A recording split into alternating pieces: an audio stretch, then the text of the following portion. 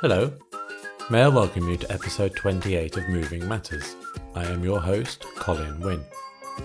I hope Moving Matters will give you an insight to others working or have worked in this wonderful industry as I delve into their past, their present and their future. You will find a new episode of Moving Matters on the second and fourth Thursday of each month. In this episode, we discover that my guest began his career in the industry back in 2013. We discover how the company started, how branding, marketing and social media, which is a fascinating listen, has played a big part in where it is today, his challenges, his high points, his advice, what the next 5 years holds not only for the company but for the industry, and what his company did during lockdown for his local community. And as always, we end with a funny moving story, in fact two, and they are both divorce jobs. My guest this episode is Ed Davis, director of Davis & Mack. Enjoy. But before we begin, I would just like to apologise for a minor mishap with my microphone. Although I sound like I recorded this from the bottom of a well, I can assure you that I didn't, and that my studio microphone was replaced by my webcam microphone thanks to a last-minute Windows update. Thank you, Microsoft.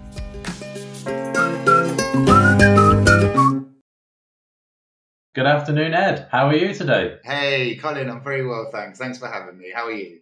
I'm very well, thank you. Welcome to Moving Matters. Oh, it's great to be here. I've been plowing through a lot of your other podcasts. It's an honour to be on a show with so many other great companies I've seen on there. So yeah, thanks so much. You're very, very welcome. So can you tell everybody about yourself and the length of time within the industry? Yeah, so my name's Ed Davis. I'm one half of Davis & Mack, which is a London-based removals and storage company. My business partner is Dan Mack, and I'm West London-based, sort of Ladbroke Grove, Notting Hill, North Kensington, born and raised. My business partner, who's obviously not here today, he's from North West London, and yeah, just that's about it really. That's like sort of the height of me and my location. So how did you get started in the industry? And how did Dan get started in the industry too? So it was a bit of an accident. I feel like there's 2 points of entry to removals. One is generational, like, you meet lots of people that great grandfather had a horse and cart. We weren't that entry point. The other entry point is the kind of easy entry point for trying something. So Dan and I actually used to work together. We worked together before for many years. We used to work in a recording studio in Soho, first as T-boys and then as sound engineers. And it was a recording studio that did music for television adverts. So it was part of the advertising industry. A really cool company. We were there for over 10 years together. An absolutely fantastic time. But the internet massively changed that industry. So advertisers would pay fortunes for people to compose music for Nike adverts or Audi adverts. And as the rise of the internet came in, advertisers could get demos emailed over from all over the world. And so that industry sort of changed from being very sort of beautiful offices in Soho to them not being able to afford to do that anymore. And it just slowly, the internet did what the internet did to that industry. So we sort of moved on from there, probably spent a few years apart doing separate things. And I'm not the biggest fan of being a full-time employee. I always have had some sort of business going. So I wanted to start something, and a friend of mine, a very old friend of mine, has been a man and van for like a long time. He'd been a man and van for like 20 years at this time. Really lovely guy, really friendly, really likable. And I just knew his business. We socialized a lot together. So I'd even end up on his van from time to time. We were going to go out for the evening. He'd be like, I've just got to go and drop this sofa off. Can you come and give me a hand before we go out? I'm like, yeah, no problem. So that kind of happened for a few years. And then one day he said to me, because I could see that he had a good business there. His phone rang a lot and I could just sort of see that he had a good business there. So one day he just said, I've got so much work. If you get a van, I can give you this excess work. And I sort of umming and ahhing about it. I was like, do I want to be getting in a van and lifting furniture? And so I was like, okay, well, it is quite a sort of low point of entry to give it a go. You get a van and off you go and you can try it out. So I pitched the idea to Dan. I said, do you want to have a go at this? Like, he can pass us a load of work. But my kind of main criteria was that if we were going to do it, it would be a proper business. Like we wouldn't just get in a van and be a couple of man and vans. We would grow something that had value and we would put our pride and effort into it and do it properly. And so, we started with, as I'm sure a lot of people do, with a very busted old Luton van. It was absolutely, I think it cost us £3,000 or something, and just kind of got going, just registered a limited company straight away and just kind of just hit the ground running. And it was a sort of baptism of fire from there onwards, and that was 2013. And like I said, we had a little bit of experience prior to that, but nothing, he didn't do, back then, the guy that got us started, he wasn't doing like pack and moves and stuff like that. It was very hourly rate work and what you would consider a man and van sort of thing. So, we didn't know anything about packing or wrapping for storage or export wrapping. That just looked like magic to us. So just spent that first sort of 6 months or a year sort of peering into the back of larger companies' removal vans and sit like, well, what have they done with their mattress and what have they done with their sofa? Look how they've stuck their boxes. So that was kind of how we started to learn. So that's how we got. It was a complete accident. It was not intentional. But once we got going, we sort of were all in. Like we were going to give it the best that we could. Awesome, absolutely awesome. So can you tell everyone about your company and the services that it offers? Yeah, sure. So as I said at the beginning, we're called Davis and Mack. We're a very small company still. We're only running 5 Luton vans at the moment. And we do work with other subcontractors. So we can have like 8 or 9 vans on the road, but they'll be amalgamated with subcontractors that we know to come and join the team. So the services have kind of developed over the years. Effectively, our main bread and butter is removals, pack and moves, house pack and moves. But we also got into some interior design work very early on. And I think that was the thing at the beginning, is because we had no understanding of the industry whatsoever. We didn't know how you priced things. We were working on hourly rates with 2-hour minimum charges. And then I'd meet someone who did set prices and offering all the export packing and shipping. And you started to realize there's all these other services you can do. And the hourly rate we were working on at the beginning was super low, but that's because there was only 2 of us and we had no real overheads. So I think we did this delivery for this woman one day, and all it was picking up a crate. I believe it was a chandelier or some sort of light, but it's all wooden crate. It was very light and very easy. It was a 2-hour minimum job. We go and pick this crate up from a storage facility for this woman who turned out she was an interior designer, and dropped it to this house. We pull up to this house and it was a super mansion in Virginia Water. It's that, $30,000 a month rent or something. So we walked into this place and our jaws hit the floor. And it was just, like I said, an hour. It took us an hour, and it's a 2-hour minimum charge. I think we were charging like £45 an hour or something back then.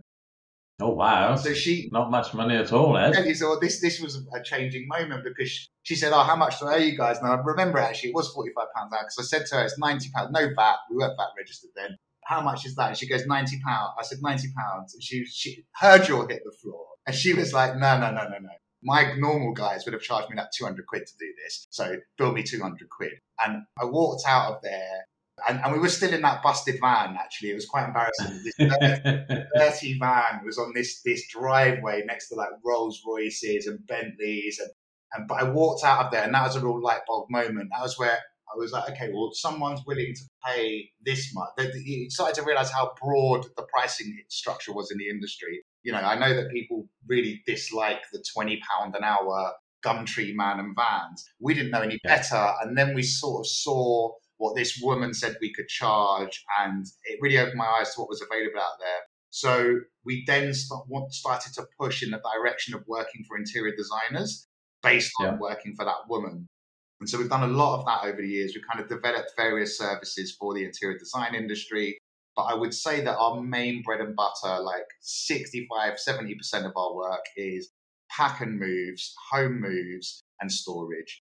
We've never got into shipping. We tried the European stuff early on. We found that a real struggle. So we've kept it very simple, very, very sort of local. Even long distance moves, like if the guys have to sleep overnight, we tend to walk away. It tends to be not for us. But our guys just won't do overnight. If we can't get there and back in a day, we tend to turn it down. Wow, really? Yeah. Everyone's got kids. They don't want to. They don't want to. Yeah. Maybe I've got the wrong team for it. That's the culture we've built. But I've offered it up to guys with the extra money that comes with it, and they're like, "Nah, I don't want to sleep in a travel lodge just outside of Cornwall." You know what I mean? Sometimes, Ed, the guys want to go out overnight because they don't want to stay at home with the wife and the kids. Exactly. I think it's a culture that we built.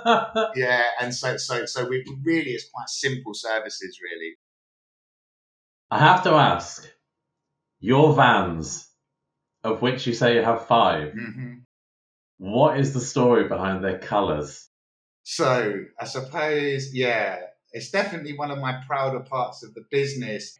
So it all goes back to this delivering this chandelier to this expensive house and this light bulb moment of what's possible out there. I do feel that carrying a sofa has probably been the same ever since there's been sofas, right? There's no technology that's come and changed that. So within reason, there's this broad pricing structure can be a lot to do with perception. Yeah, if you had used us, we've got clients that used us when we were charging £45 an hour, and they got a deal because we really cared about what we were doing. We really, really cared, and I started to realise that we could get more money if it was presented in the right way. So that kind of sent me down this sort of thinking about how looking at the industry, looking at the branding of the industry, looking at how the industry marketed itself.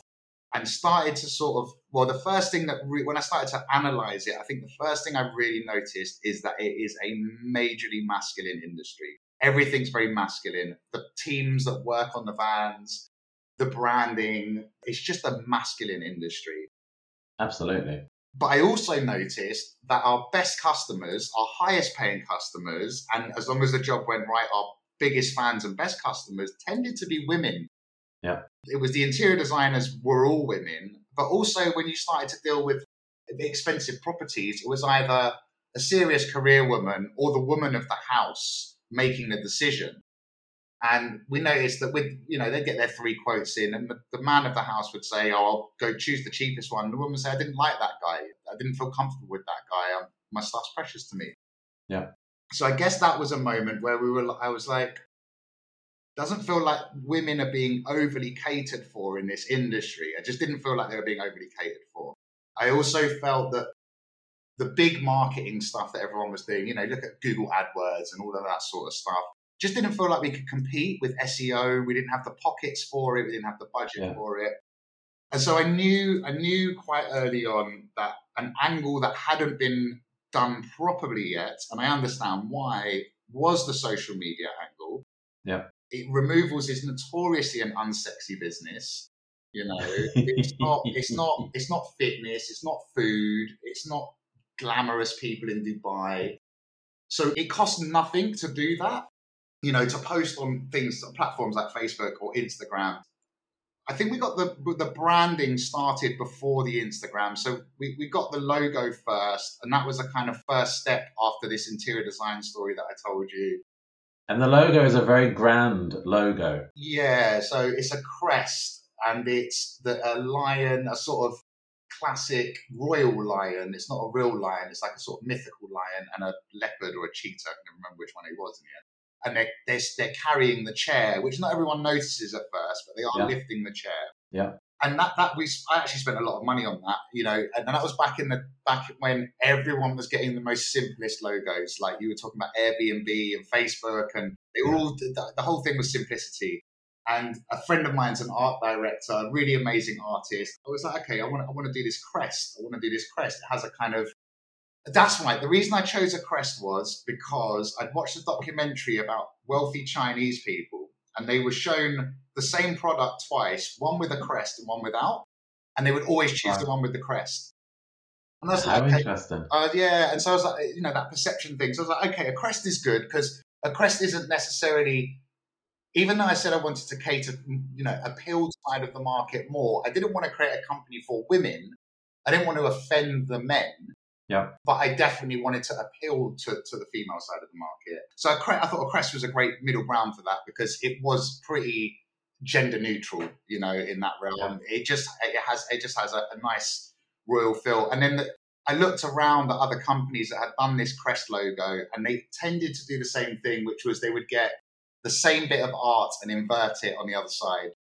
So I was like, okay, I'm gonna go full force here and get someone to really, really do me a proper crest. And we spent a lot of money on that logo. I spent 500 quid for the guy to get that done back when we had nothing, and it just came out exactly as I wanted it. And so once the crest turned up, then I was like, okay, we've got this crest, but we've got these rubbish old vans. So now what do we do with the vans? And the first van we got, before we did the colours, the first van we got, I started to look at interiors at that point, and the first van we got was grey van with white trim, which back in sort of 2013, 2014 was a very popular colour scheme in sort of middle-class homes. It was a very popular colour scheme.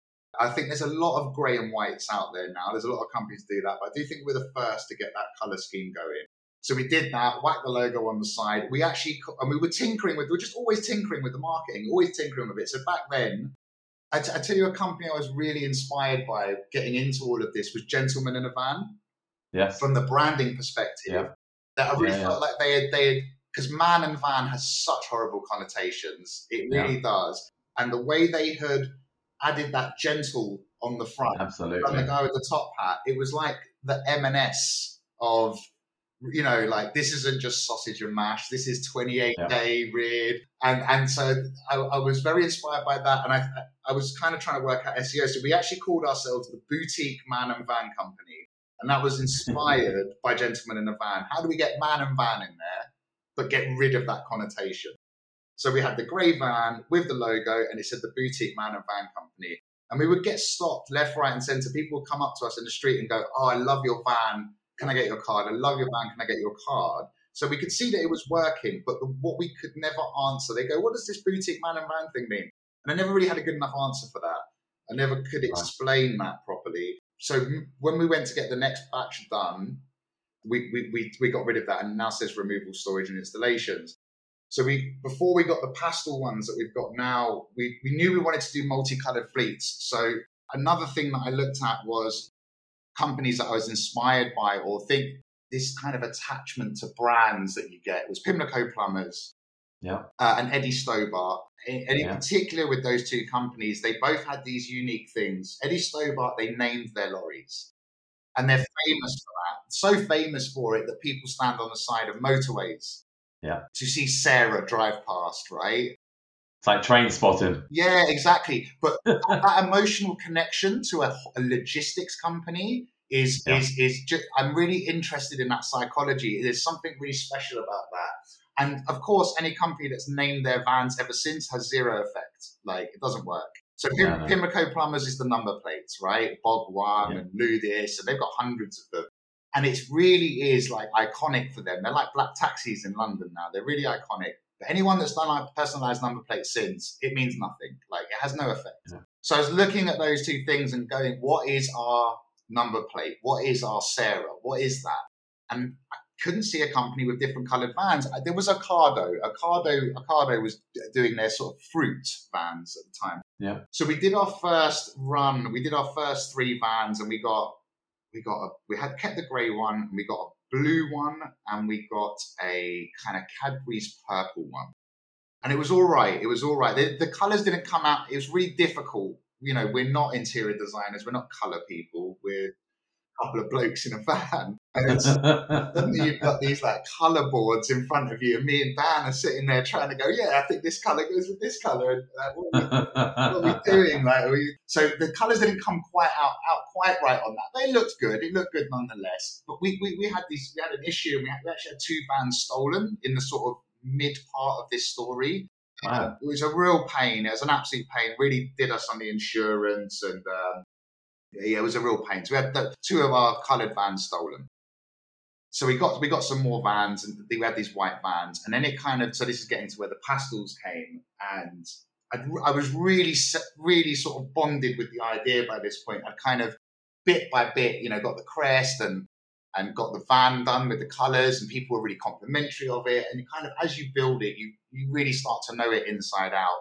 And I've been building our Instagram page once I got the grey van, the first one.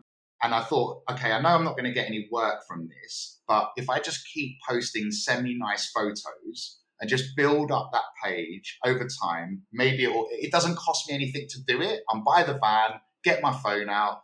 Phones are just amazing now for taking photos.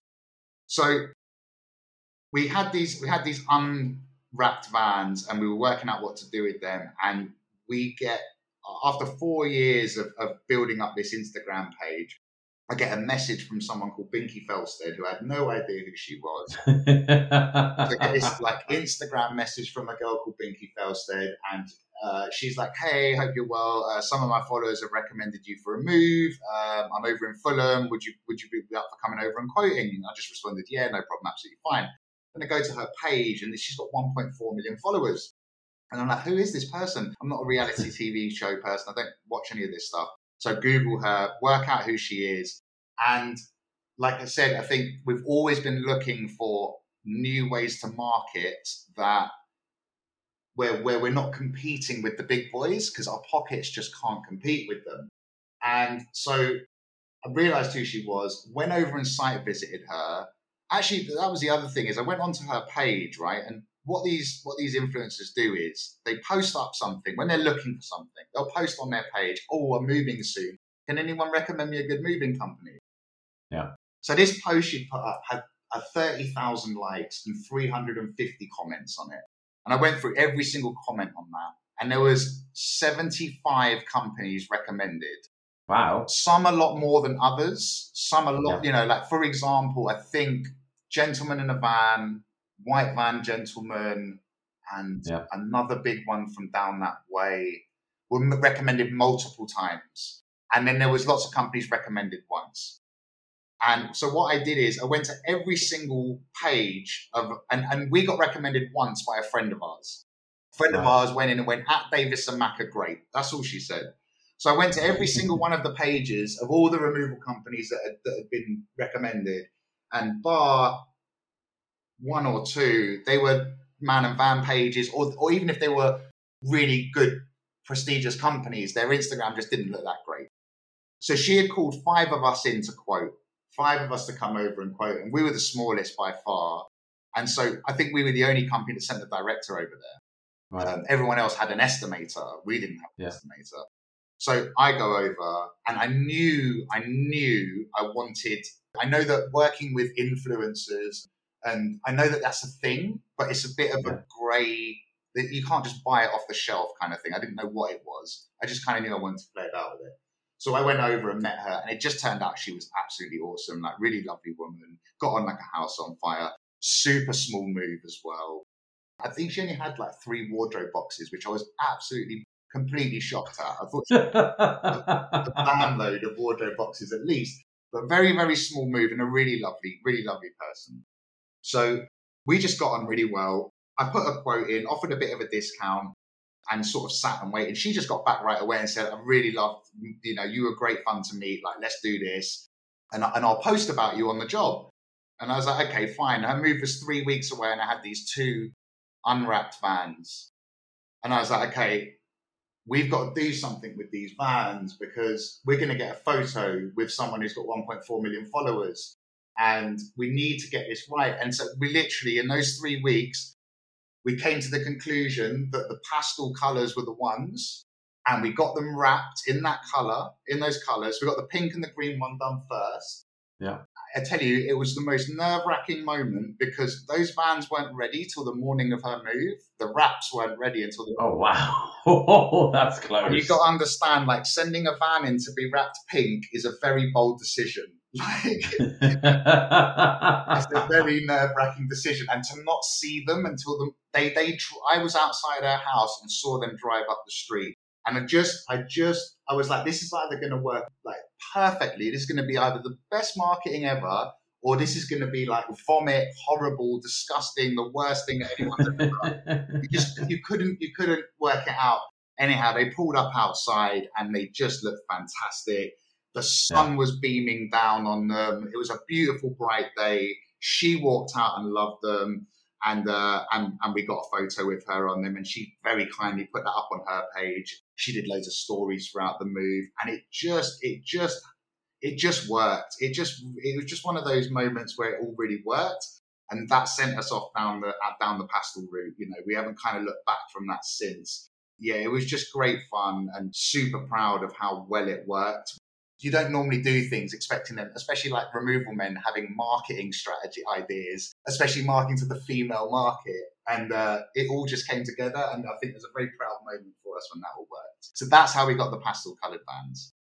They look stunning. They look absolutely stunning. And they're all in different colours, aren't they? Yeah. Your 5 bands are all different. So we've got 4 bands are wrapped, and one is the newest one we've just got. So that's actually completely white. We haven't wrapped that one yet, but yeah, the next colour's coming soon.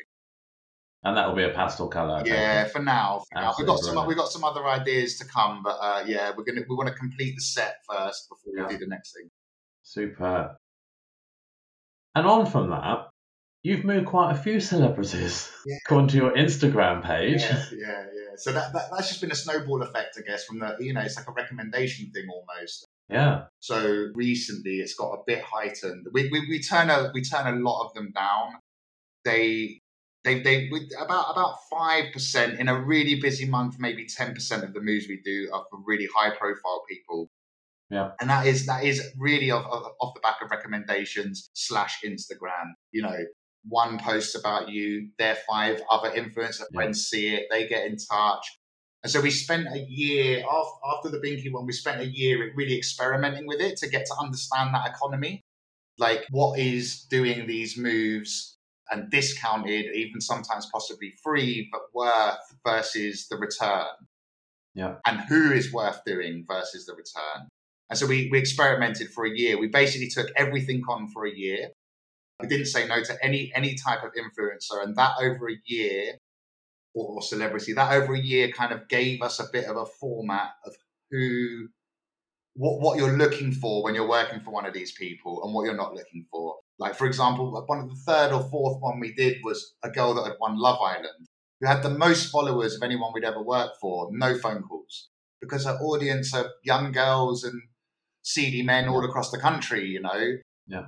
We want London-focused followers, you know, people that there's no point someone in Scotland seeing us. I mean, we do have followers all over the country now because of that, but the majority of our followers are London-based. The majority of our followers are, we 3,500 followers in the world of Instagram. That's nothing, but the majority of our followers are London-based and women over 35, and that's a great base to work off of.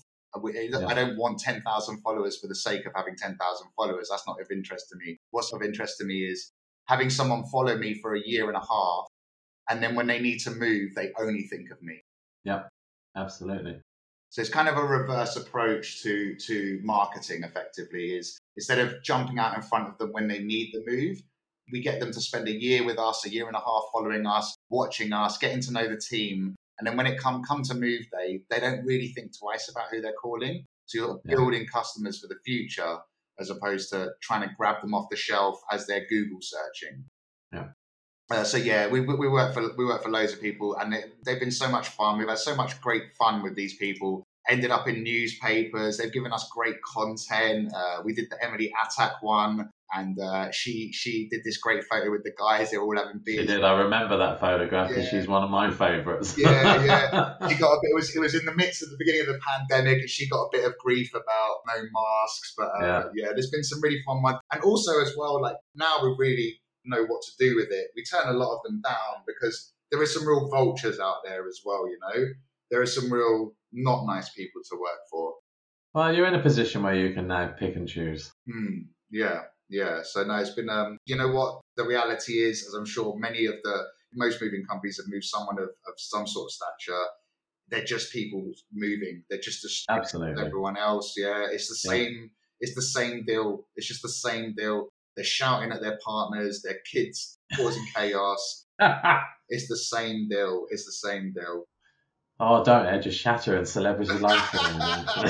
It really is. Yeah, I think Instagram really does make everything look like these people. And I mean, they do get sent ridiculous amounts of stuff, and they do get a lot of freebies. But the ones that are really kind of successful with it, they're hard grafters. You know, that was the one thing I saw with Binky. She was up at 5 a.m. and in bed at 1 a.m, constantly trying to stay relevant and keeping busy. And you know, it's a full-time job. So what challenges have you had to overcome? Yeah, challenge. I mean, there's so many. The biggest one definitely is learning to be a boss for me. That's been, and I guess it's a forever ongoing thing. Learning to be a manager and a boss.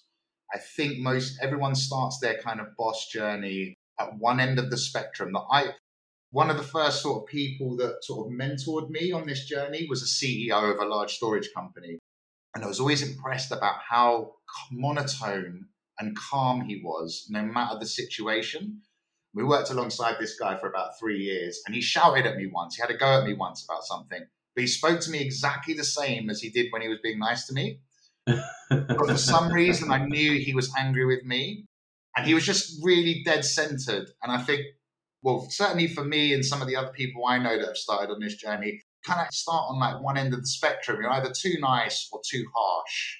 Yeah. And then you have to slowly work your way towards the middle over time, like stop taking things personally. And so that's definitely been I've always wanted to create a company that people are happy to work at and enjoy what I'm not one of those people that wants to do an Amazon on someone and make them pee in bottles and stuff like that. I want them to give them as much as I possibly can. Do you know what I mean? And that's the kind of ethos that the company has always been. Let's get our quality of work better so that we can get our pricing up so that we can all get a bit more money each, But I was definitely too nice at the beginning, and I'm sure a lot of people start like this, is hiring friends. And some of those would just turn into disasters. And that's when I started to realize the boss-employee dynamic.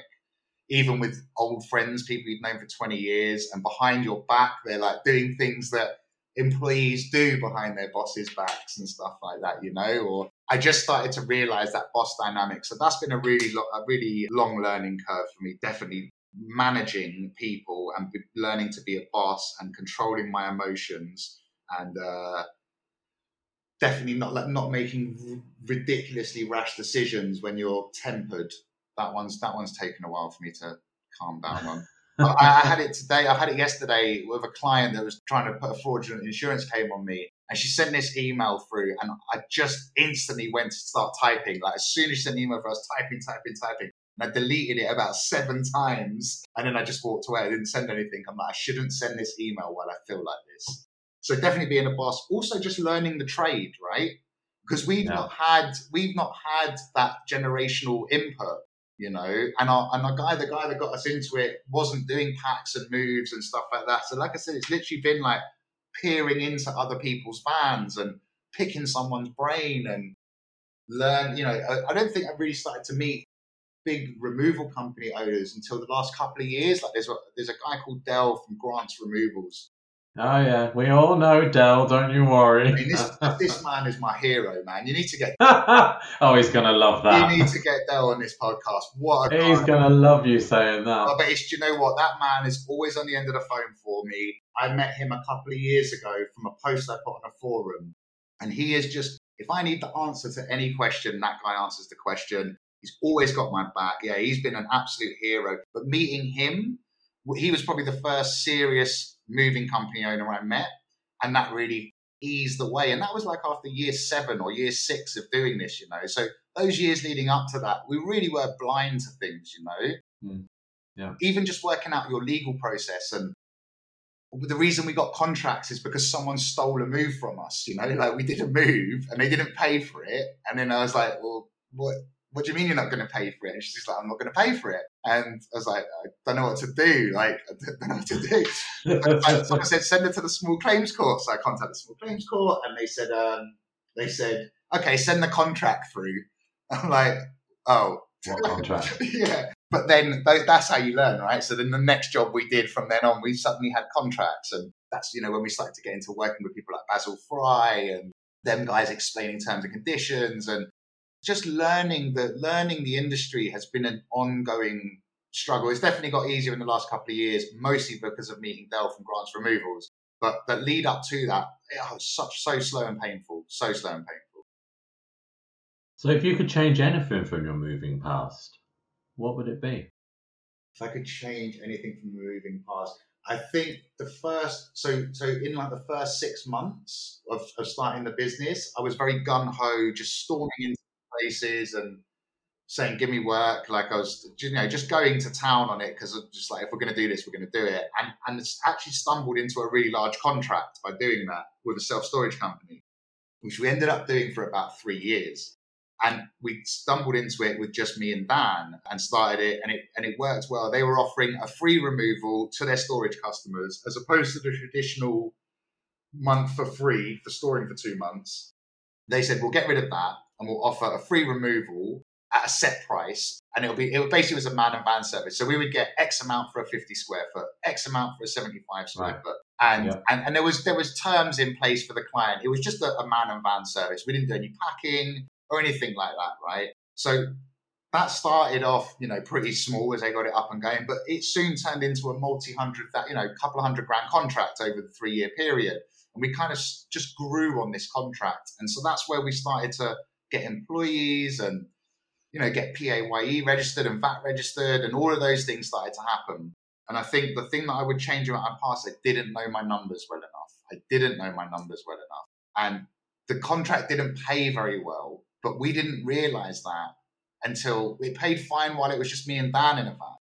Yeah. But once we had all the other running costs of the other guys, so we actually, we didn't really know our numbers properly. And there was all this cash flow going on. And it's that classic turnover is, look at our turnover going up.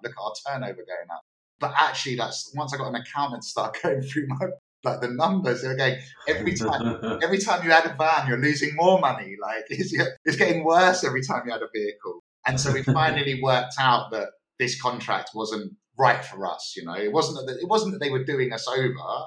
We had agreed the prices with them. They weren't mean people or anything. It wasn't that they were nasty people. Just the numbers didn't add up. And so we spent the first 3 years really punishing ourselves. Couldn't work out what we were doing wrong.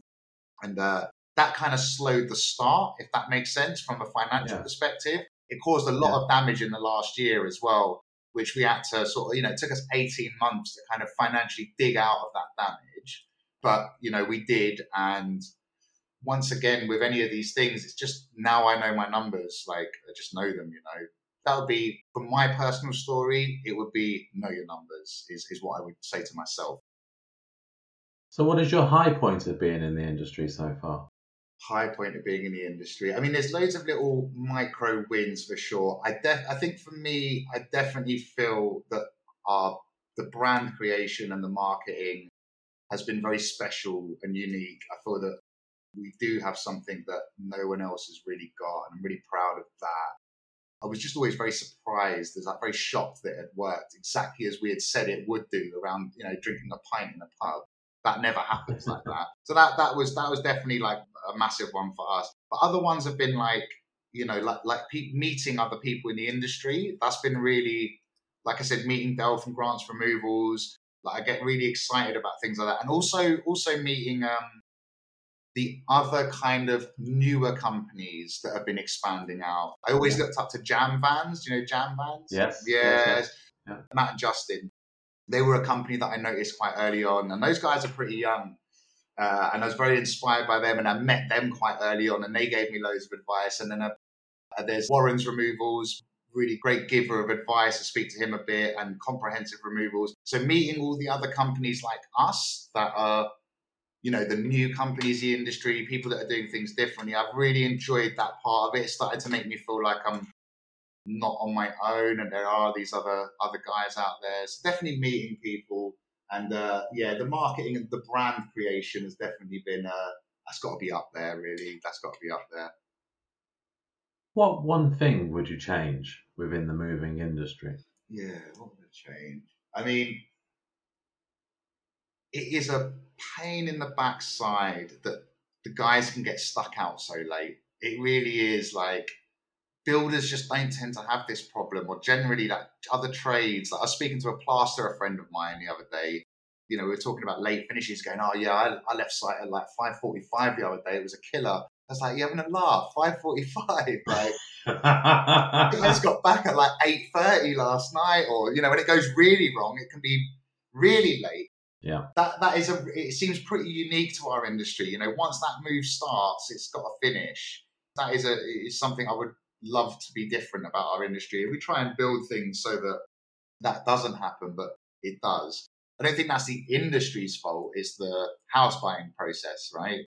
Yeah, most definitely. Yeah. So I think that would be the biggest one. Is I'd love to be able to just offer people just a normal working life. And people leave their houses in the morning and they say to their partners, like, I'll see you when I see you, sort of thing. So yeah, that would be a great one to change. Do you have any problems getting staff at all, Ed? I mean, obviously, at the moment there's a big thing on about driver and porter shortages.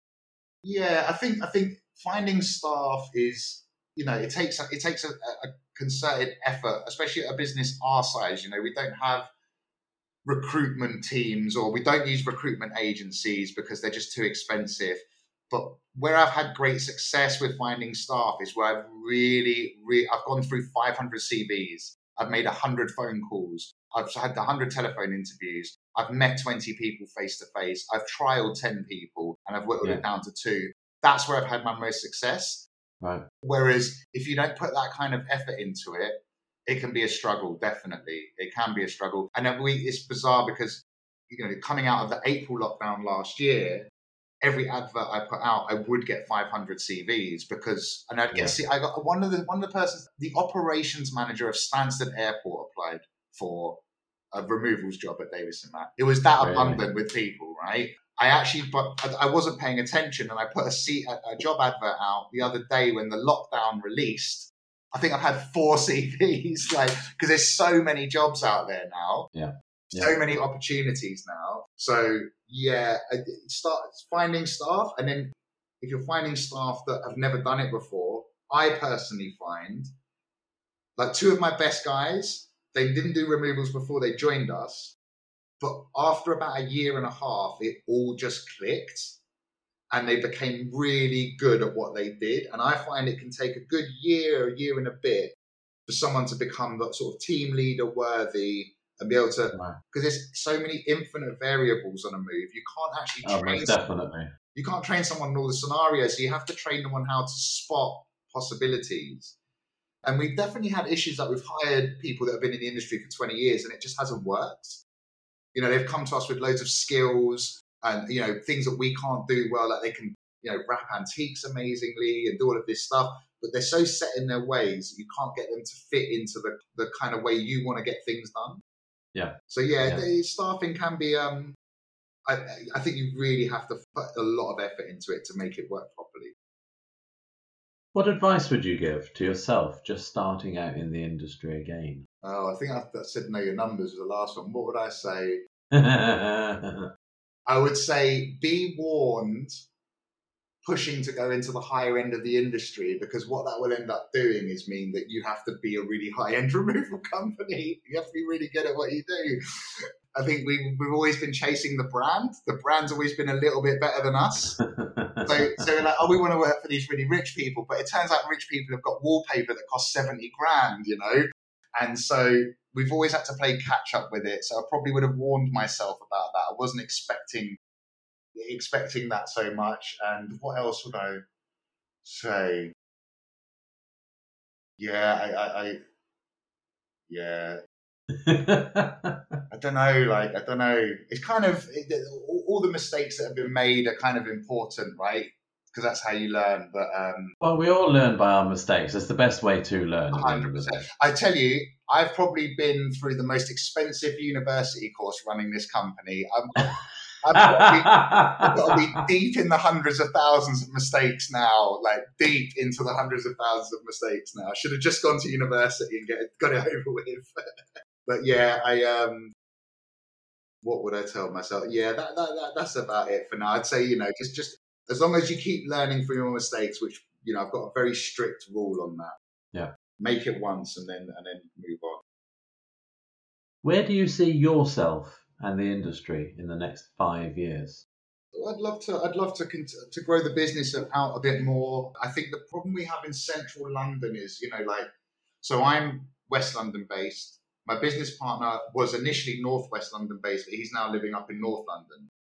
And sort of commercial space where we're originally from is very expensive and almost hard to find, like near and impossible to find.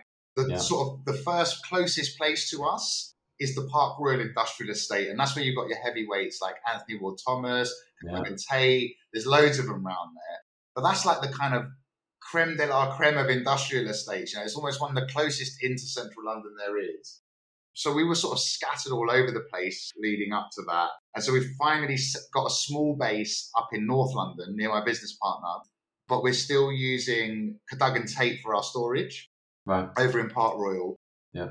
And obviously the next step would be, because we had 2 vans stolen, we just can't add more vans on the road unless we've got somewhere to park them. So we just won't do it. Like, no one can take the vans home anymore. Like, that's just a done thing. It's just too expensive. The insurance got done so much. So the next step is to get sort of to the warehouse and big yard space so that we can get some more vehicles going on out there. But not having a central location messed with our company culture because everyone was dotted around. You could not see guys for a few days or a few weeks even, you know. So in 5 years' time, a few more vans on the road, our own warehouse, move the storage over, and I'd like to double the fleet size. I've got no massive desires for lorries just yet, but maybe I can't have one at the moment because we haven't got the right setup. The yard won't let us have a lorry on that yard.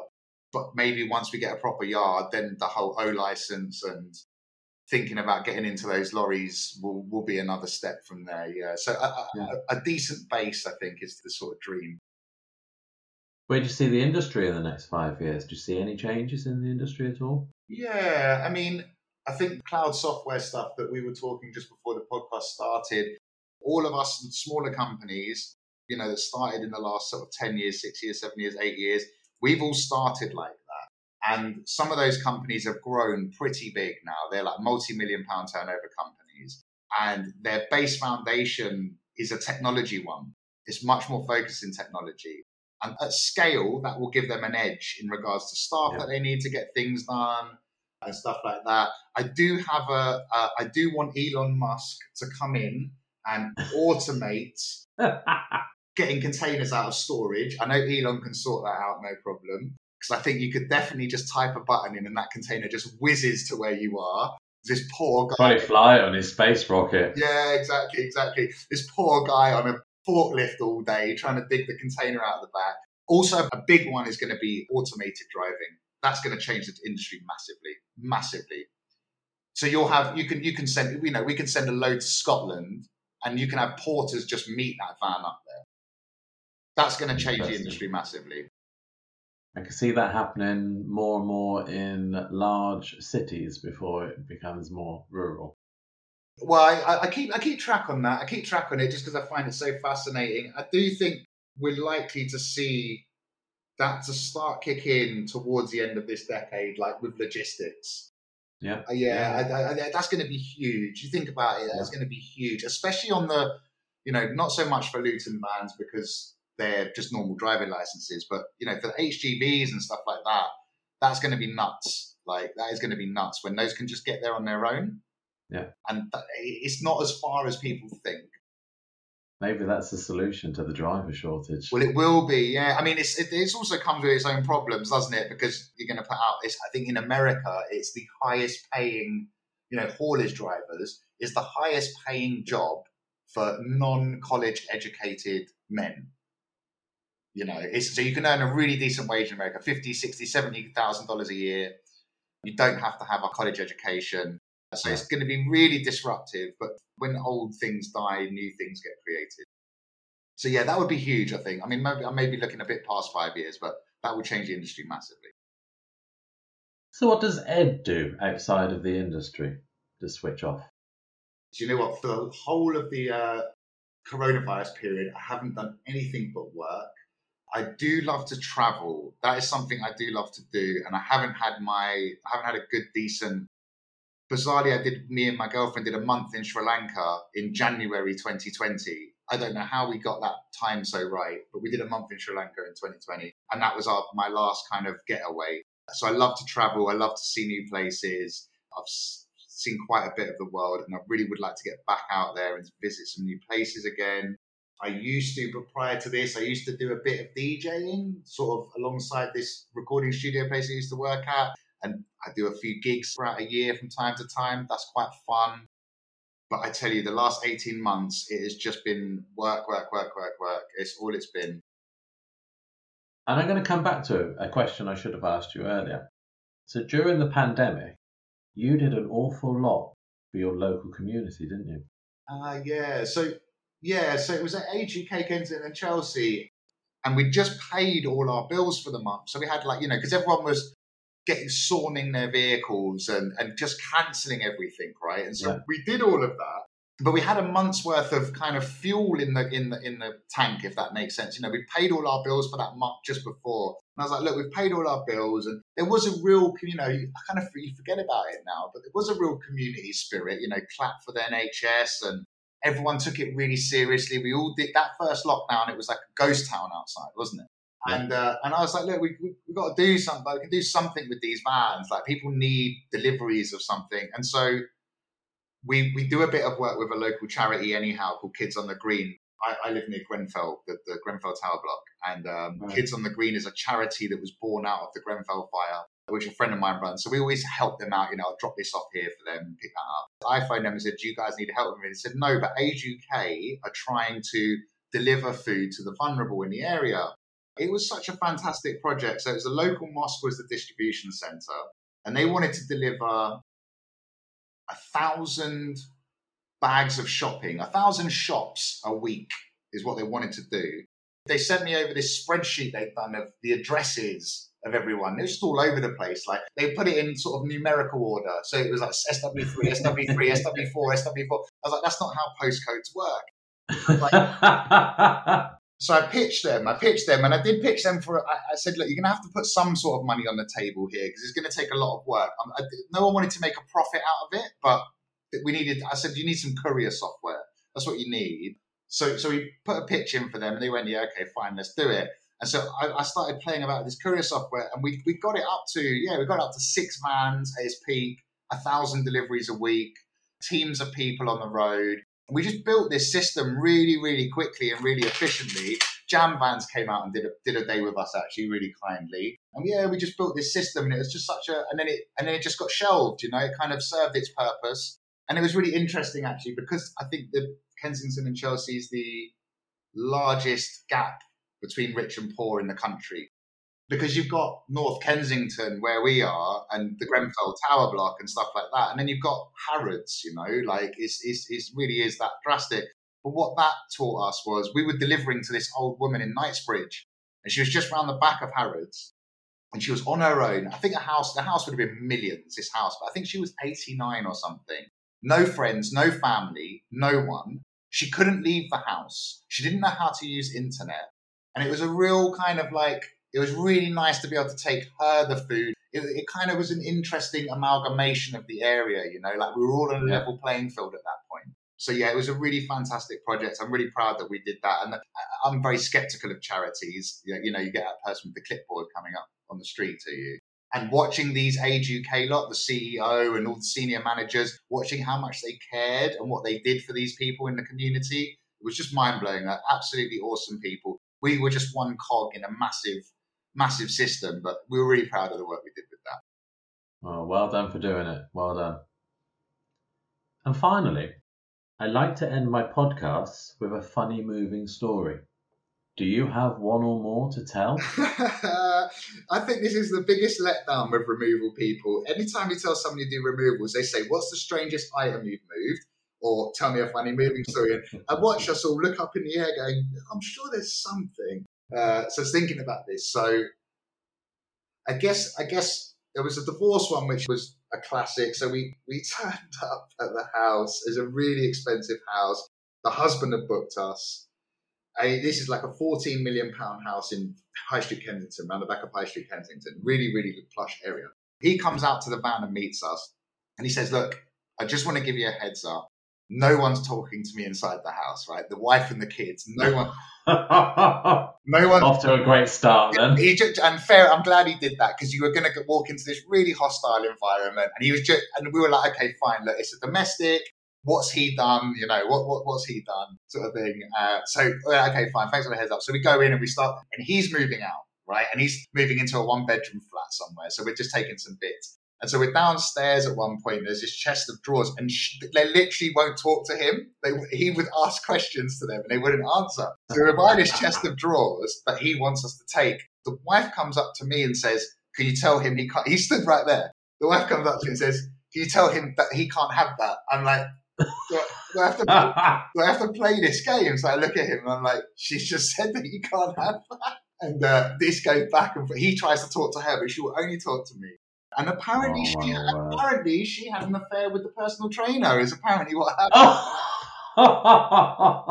Apparently, I mean, there's 3 sides to every story, right? Each have their sides to the truth. But that was pretty intense. And then the other one, they're always divorce related. The other one was we moved this woman, a really big house in Weybridge. This kind of Russian woman, typical sort of very blonde and beautiful and pretty ruthless. And she had booked us, I think it's a 5-bedroom house in Weybridge. We get there, we're doing this move, and she's telling us about her husband. She's going, this horrible man and what he had done to her. And we started to feel really bad for her, and we're like, yeah, he's a horrible man. He's a horrible man. So I felt for her a bit. So a couple of years later, I'm sat with this friend of mine that I hadn't seen in a long time. It's kind of guy that, I say friend, like loose friend that we were chatting. He's like, "What are you up to?" I was like, "I've got this moving company now." And, he's telling me about his thing. I said, "So what have you been up to him?" And he said, "Oh, I got divorced a little while ago." Anyhow, as the story unfolds, it turns out that this woman was his wife. So I start telling him everything, and he tells me his story, and the same thing. Oh. Yeah, my company. 2 years later, I'm like, "I was in your house moving your stuff, mate." He's the nasty man. Yeah. He's a lovely guy, but I don't know. So yeah, those are my 2 funny stories. Oh, brilliant. Dan, my business partner, I'm glad he's not here today, because he's got this story he tells, which I'm not going to tell, which involves like soiled underwear. And he always tells it when someone asks this, and I always cringe. So I'm going to block that story today. Oh, okay. Ed, thank you very much for giving up your time. I really do appreciate it. It's been wonderful talking to you. Thanks so much, Colin. It's been absolutely great. Thank you so much for having me on, and can't wait to hear the rest of the ones that come out after this. Thank you very much. My absolute pleasure. Cheers, man.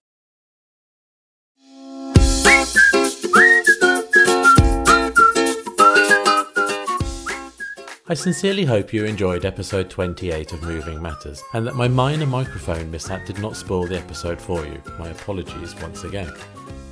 Please rate, review and subscribe in your favourite podcast player of choice, and please tell your industry colleagues about Moving Matters. My thanks and appreciation go to Ed Davis of Davis & Mac for giving up his time to record this episode. Thank you again, Ed. If you would like to know more about Davis & Mac and the services they provide, then you will find links within the show notes for this episode and on our webpage, movingmatterspodcast.co.uk. And please, if you have a funny moving story that can be relayed to our listeners, or you would like to be a guest on the podcast, then do reach out to me by completing the contact form on our webpage, movingmatterspodcast.co.uk. Well, that is all from me, so until next time, keep moving.